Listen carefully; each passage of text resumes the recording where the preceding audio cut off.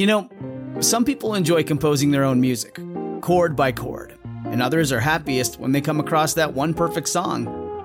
Work is not a lot different than that. Whether you prefer building your own workflow or using a pre-made template, with Monday.com, you and the team can work in a way that's comfortable for everyone. Tap the banner to go to Monday.com and build your own amazing workflow, or find an awesome template. No judgment. This episode is brought to you by the 5-Day Money Challenge. Get your stuff together with money and increase your confidence in just 5 days. Save your seat at whitneyhansen.com/money challenge and join in on the fun. Hello and welcome to the Money Nerds podcast, where owning a calculator, budgeting your money, and having a net worth is actually cool. I'm your host, Whitney Hansen, and each week I'll be chatting with inspiring people to learn their secrets to financial success. Now let's dive into the show. My friends, the time has come. We are ready to do another Q&A episode for #Ask Whitney. It's been a hot minute since I've done one of these, so I apologize, but you have sent in some really great questions, and I want to make sure that I cover the ones that I thought would be most applicable to you. So hopefully this helps, but let's go ahead and dive in. The first question is from Anonymous. So we're going to keep this one on the DL. This person says, Whitney, I'm a fan of your podcast and they have helped me to get my finances on track. I have a question. If either you can answer or post anonymously on your site. I finally have my credit in good standing. I just got married and I knew his credit was bad already, but we started mortgage hunting and now I'm realizing how bad his is. Besides working to pay off his debt, is there any way I can help his credit with mine? Is adding him to my accounts a good or bad idea? Right now, we've kept our finances separate, but I want to work to improve his scores. Thanks for any advice. Okay, this is such a great question. There's a few things that immediately come to mind. Now, first and foremost, I'm not going to beat you up for not combining your finances. I do not think that is as big of an issue as some people make it seem. So I think it's completely fine that you guys do have separate accounts, especially if you decide to keep it that way. That's totally fine too. So first question I have when I start to think through this is, are you actually working with a lender? So have you gone through the process to talk with a lender to either get pre-approved or pre-qualified to see what you might be able to afford currently? The reason I say working with a lender is because sometimes when we go through that process of getting a mortgage, we can really mess stuff up if we're not working in sync with our lender. It's really, really important to consult with them first. And then the next question I have is your time frame for buying. What kind of time period are you looking for? Are you trying to buy this year? Are you okay with waiting a little bit of time? That definitely has a factor as well in the type of advice that I would give. Okay, so the biggest factors that come into play when it comes to getting a mortgage are two things. One is your credit score, for sure. That is a huge indicator. That's one of those things where, as much as I hate it, it indicates for a lender how responsible you might be and how likely you are to repay debt. So that's kind of what that's about. The other factor is the DTI, or debt to income ratio. This is another piece that might be helping you guys as a whole. So it's important to talk to a lender to see what on the credit report is actually hurting you. Is it credit cards that have been charged and they're completely maxed out and that's what's hurting? Is it old accounts where maybe he got into a really bad financial pinch and couldn't afford some payments, so it went into collections? Those are very different scenarios. And so that's why it's so important to really pay attention to the debt to income ratio as well, in sync with talking to your lender. So let's go through a couple examples. So I want to work through that time frame for buying, because this is going to change things drastically. If you are trying to buy now and you want to buy a house by the end of the year, one of the things to ask yourself is, should I do a single versus a joint applicant? So what that means is you, as an individual, would go apply for the home. The house would essentially be under your name. It's all under your name. You're using your own credit. You're using your own income. You're filing as if you're single, right? So that's how a single application would work.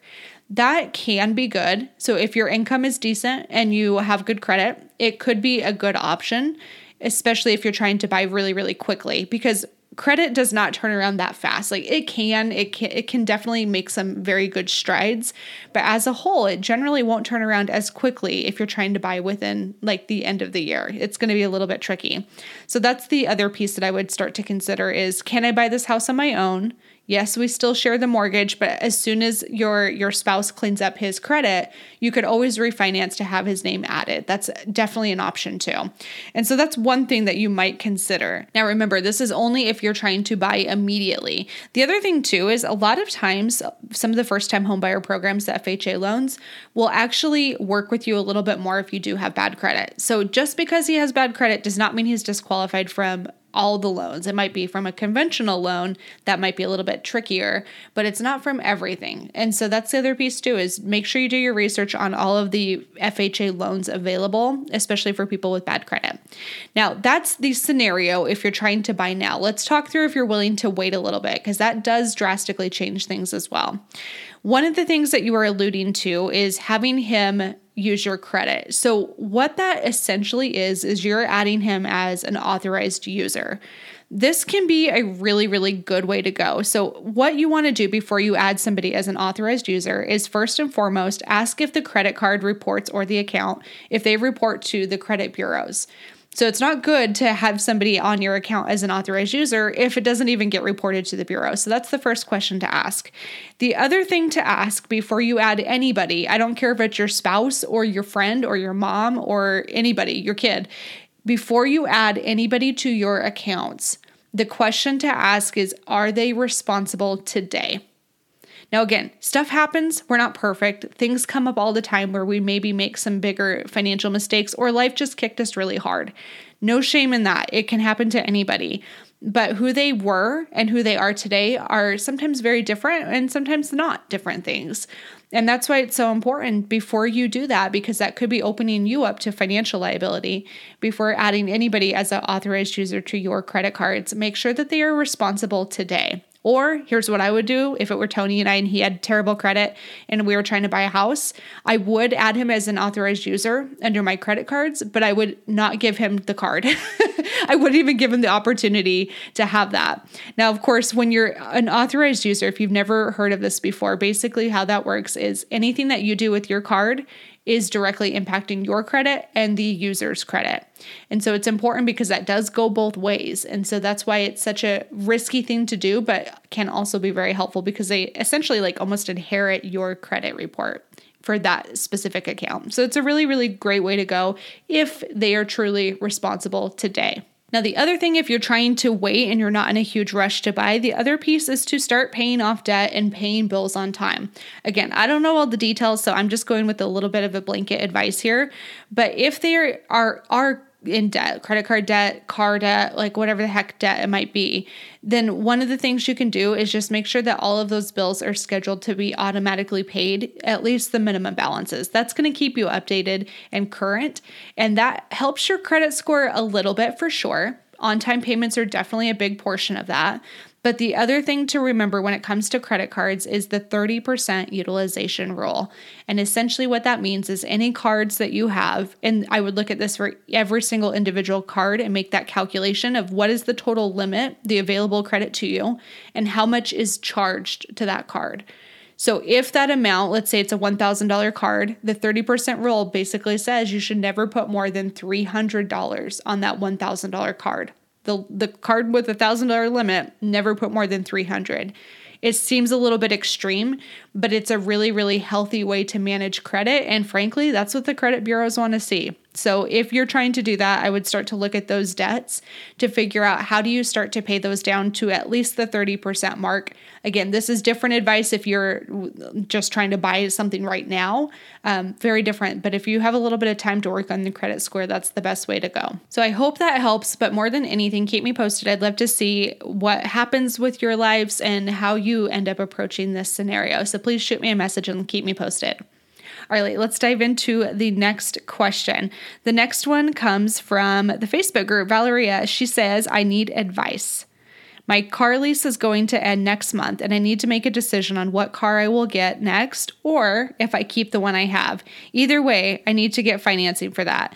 I am looking at cars that will have the same payment as my current lease. I'm worried because my fiance and I are in the market for a house and found some within our budget. We live in California, so housing is expensive, and I don't know how a car lease or payment will affect the process since they will need to run my credit. but I do need a car. Any advice would be appreciated. Okay, this is a really, really great question. Again, we're doing a lot of home lending stuff. So of course, same thing. Always consult with whoever you're working for your mortgage, your loan, because they're going to give you the best advice for a house. So here's the crazy thing about car leases. First and foremost, 20% of all new cars are leased. 20% of all new cars in the market are leased. Now, when you hear leasing, I don't think people understand often what it exactly means. They seem to think it's like, cool, you get a new car to drive around every, 5 years or so, you get to trade it in and you get another new one for the same type of payment. It seems like a good deal. But leasing is essentially signing up for renting a car for life with mileage restrictions. So generally there's like 12,000 to 15,000 miles per year is all you can put on the car. And I say all, but that's usually about average for most people, but that is restricted. So the other piece on why leasing tends to be not a great idea is because you lose all of that equity. Every single month that you make that payment, you're paying to rent the car. You don't have any ownership of that whatsoever. The other piece too is car companies love leasing. Because remember, cars depreciate like a rock, especially brand new cars. So anytime you're leasing, it's immediately dropping in value significantly, but not on their dime, on your dime. And so that's why they tend to love leasing and push it very, very hard. But for you, it's generally not an ideal situation. In fact, almost never is in an ideal situation. So getting off of that little rant, I just wanted to share that just in case somebody didn't know what leasing was or had no clue how it works. That's basically it. So let's talk through your options, my friend. Okay, first option is when you turn in the car, you keep it and you get a loan for the car. I don't think that's an ideal option, but it is certainly one of the options that you will be faced with. Do I just keep the exact same one and just get a loan for it and finance the rest of it and pay it off in general? That is certainly an option. The second option that you might consider is financing a different car altogether. A cheaper car, one that already has all of that depreciation taken. Maybe it's a little bit older, but it's one that you can very, very easily swing. The piece that I would be careful of is not focusing on how much of a payment can you make, but more than anything, it's what is the car worth and is it going to be reliable? Those are the two pieces that I think are so important when it goes to car shopping, but don't focus so much on the payment piece because you can find payments that will fit whatever your budget is. It just depends on, is it a 10-year loan? Is it a 3-year loan? Is it a 5-year? All of that can be finagled by just shifting how long the loan term is. So I wouldn't necessarily focus so much on the payment piece, but that is certainly another option. Finance a different car and make sure it's one that you can drive for quite some time and you can financially afford. Now, the third option, which I think is actually probably the best option in this scenario, is to really wait before you buy a car. And this is it's not fun advice, but it's great advice if you're trying to buy a house.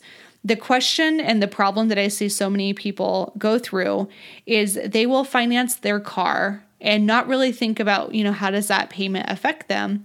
And then when they go to get their house loan, their debt to income ratio is way too high because of that car. And it really does impact your interest rates. It impacts how much of a house you can afford, like all of that stuff, it comes together and works against you.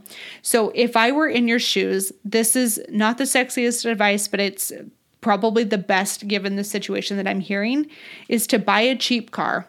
Just buy a cheap car, one in cash ideally, that you can use until you get your home.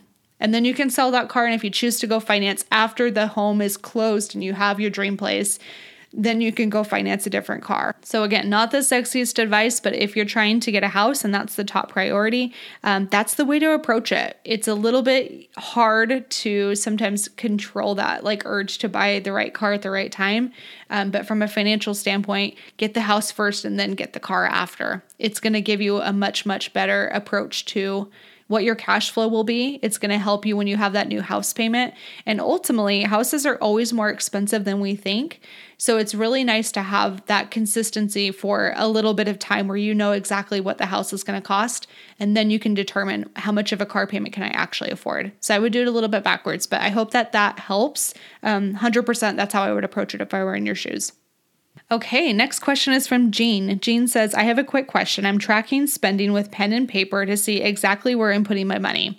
I made some purchases this weekend, which would be on my January expenses, but they just showed as pending from my bank account today, which is February. Which month should I count them in? Does it even matter? Thanks.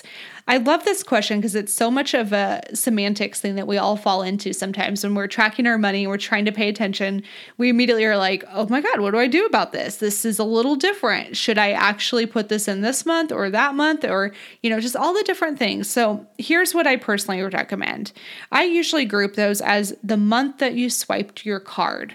So when I think through one of those like almost on the cusp purchases, I will always look at when did I swipe my card?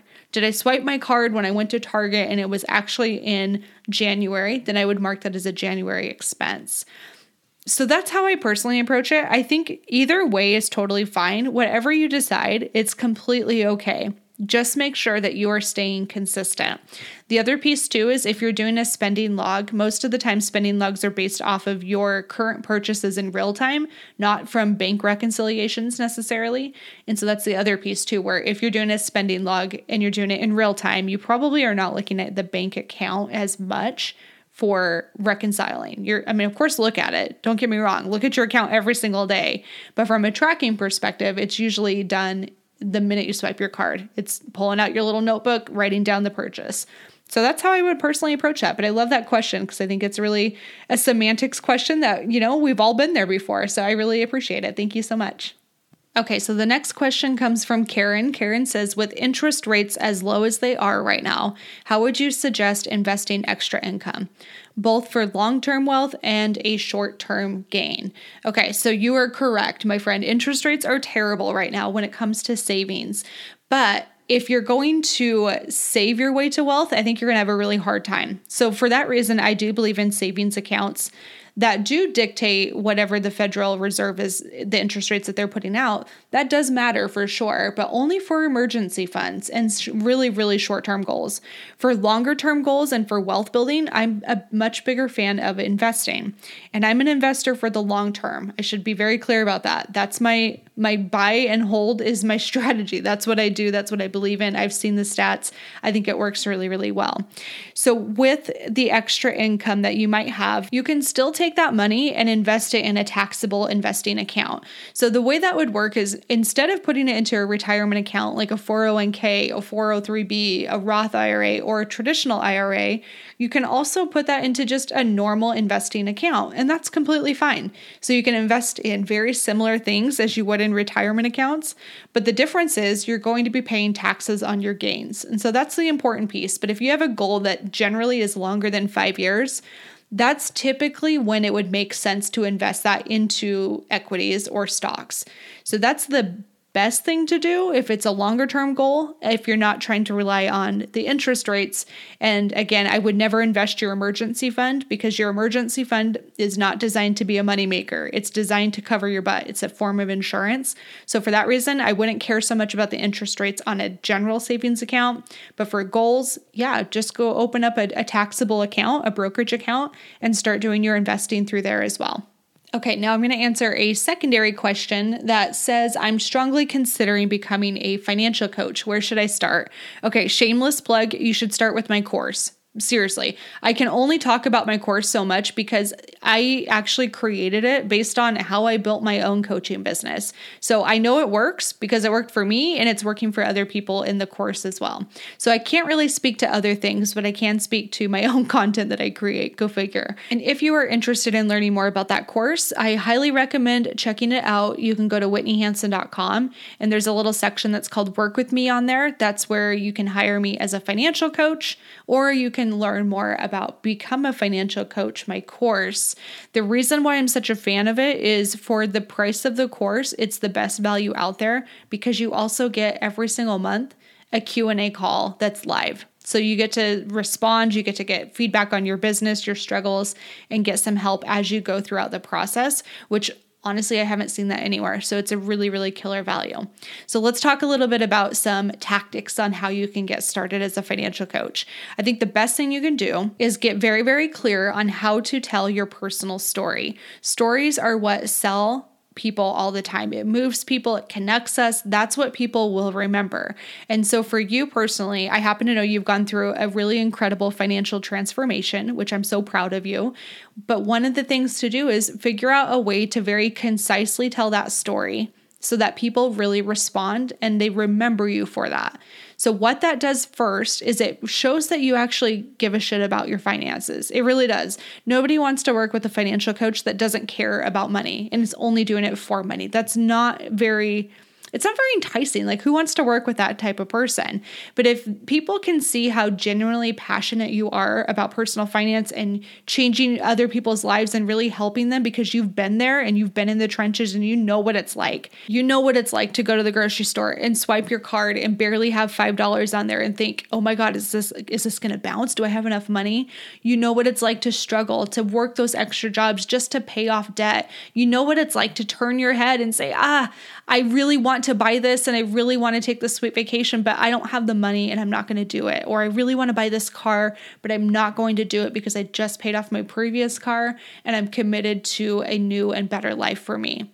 When you come from that place of you know what it's like, it is so much easier to connect with people and more than anything to help people. I think that element of empathy is everything when it comes to financial coaching. And so one of the things that you can do to get started is get really good at telling your own personal story. Share that everywhere. Share it on social media. Share it with people that you care about. Share it in public. The other piece is once you're sharing your story, people are going to naturally come talk to you about what their situation is. That's an opportunity for you to learn, to take notes, and to help them for free, only in the beginning. I'm not a fan of working with people for free because I think when you pay attention. I really do believe that. So for the beginning, as a financial coach, you need some practice clients to see if you even enjoy it. Sometimes we think it's going to be a really fun experience until you get into it and then you find out maybe this isn't for me. Like once you learn that financial coaching is more about marketing sometimes than it is actually working with people, it might steer you away from that. And so that's not to say that that's the only thing to focus on, but getting those practice clients is really, really helpful in the beginning because it helps you hone in on your style of coaching if you even enjoy it, and gives you a better understanding of what people are actually going through and the language they use when they're going through these situations. So that's the best place to start. I really do believe that. I think you have to be a phenomenal marketer to make money as a financial coach or any online business, in all fairness. You have to really learn the marketing stuff. That was a bummer for me when I first started coaching. I just wanted to help people, but thankfully I really learned to love marketing too. So that's another passion of mine too. But that's the best place to start. And then of course, make sure you take that course because it will help you and give you all of the tools that I use to build my own business and provide you with the guidance every single month through those Q&A live calls too. So I hope that helps. All right, last question for today. This one comes from Lindsay. Lindsay says, just scheduled closing on my first house. How much nervousness is normal? It's actually a very low mortgage, but is in a flood zone, so insurance is astronomical. It was one of the best deals I could find on the market in the right area. Tips for paying off the mortgage ASAP to decrease insurance rates. Okay, so here's the thing. Before I put any money into paying off anything early, here's the question to ask yourself. Why do you want to? Seriously, why do you want to pay off this mortgage early? Is it strictly to decrease that insurance rate, or is it because this is your dream home, you know you're going to be in it for a long time, and you'd rather pay it off as quickly as possible so you have true financial freedom? That could be the case too. But what I find is a lot of people are not very happy in the home that they're in. It's not their dream home. It's just a stepping stone. And that's okay. There's nothing wrong with that. But if it's just a stepping stone home and you know that this is not the home you're going to be in long term, then I would not put my money into paying down a mortgage early if it's not a place I'm going to be in long term. What I would do instead is really set up a savings account or an investing and put all of that extra money that you would have put towards paying down your mortgage early, put it into something that can generate more income. So when you are ready for your dream home in the future, you have a massive down payment and you may not even need to sell that house because it could then possibly be turned into a rental. So that's one little perspective too that I know is sometimes very unpopular, but that's the way I approach houses and paying those down and paying them off early. So now let's get to the root of your question. Your question, we're assuming you decide, yes, I do want to pay off my mortgage early. It is very important to me. There's a few different strategies that you can use. They all work the exact same way, but they're structured slightly differently. So choose your flavor, so to speak. So let's assume you're in a normal 9-to-5 job and you are paid twice a month. Roughly, you're biweekly. So every 2 weeks you get a paycheck. If that's the case on a normal year, you're going to have a few months where you get paid 3 paychecks instead of 2. So that's kind of a cool opportunity, because if you have your stuff together with your finances and your budgeting and you're really like a month ahead on your bills, then you are in a really great position where you can take those extra paychecks, the little bonus paychecks, and put it directly towards your mortgage. That's an easy way to start to pay down your mortgage really quickly. Generally speaking, an extra 2 payments per year for your mortgage will almost pay your mortgage off 15 years early. Like, it's pretty staggering. It pays it off significantly earlier, and it saves you thousands of dollars on interest. So that's certainly one way to do it. The other thing that you could do is take and do 2 extra payments per year, add that up. So let's say your mortgage is $1,000. You're going to do $2,000, and then you're going to divide that by 12. So from there, you then have that monthly amount that you need to pay on extra. Make sure you're paying towards principal only. You're not prepaying anything towards the following month. You never want to do that if you're trying to pay something off early. But that's the other way to approach it too, is just do a very set extra payment every single month. Now, here's the third option, and it works, again, very similarly, but it's kind of a fun way to go too. And this is by setting up biweekly payments. And you can do this directly with your lender if they allow it. Sometimes they don't, but a lot of them will these days. And so the way it works is every single twice bi-weekly, every 2 weeks, you're paying half of your mortgage amount every single 2 weeks. So again, let's say it's a $1,000 mortgage, you would divide that by 2. So every 2 weeks, you're paying $500. The reason why this works is because, again, you're paying an extra couple payments per year. So it's a similar thing, but all 3 are designed to pay off your mortgage in at least half the time. But the other piece too is, yes, it'll pay it off in half the time, but it just depends on what makes sense for your life and which one of those strategies resonates with you most. So those are the 3 I would personally pursue. And of course, if you have any tax return money or anything of that sort, if you typically get a refund around tax time, you could always put that directly towards your mortgage as well. So those are just some options. But again, the question I would really be asking yourself more than that is this your dream home? Do you actually want to put that much money into the house, or is it better putting it towards an investment that grows over time and helps you achieve the down payment for your dream home? So it's just something to think through, but I think either way, you're in really good standing, and I'm excited to see what you do. Thank you so much for your question.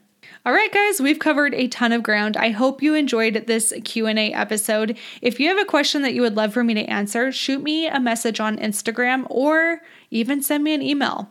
Either way is super great. I'm on Instagram at Whitney_Hansen_co, and my email's Whitney@whitneyhansen.com. So if you want to submit a question for me to answer and you want a second set of eyes or opinion on something, send it my way and I will hopefully answer it in the next Q&A. All right. Thank you so much for tuning in. Hope you're having a great Wednesday, and I will see you on Friday for 5 Tip Friday and for another episode of the Money Nerds Podcast.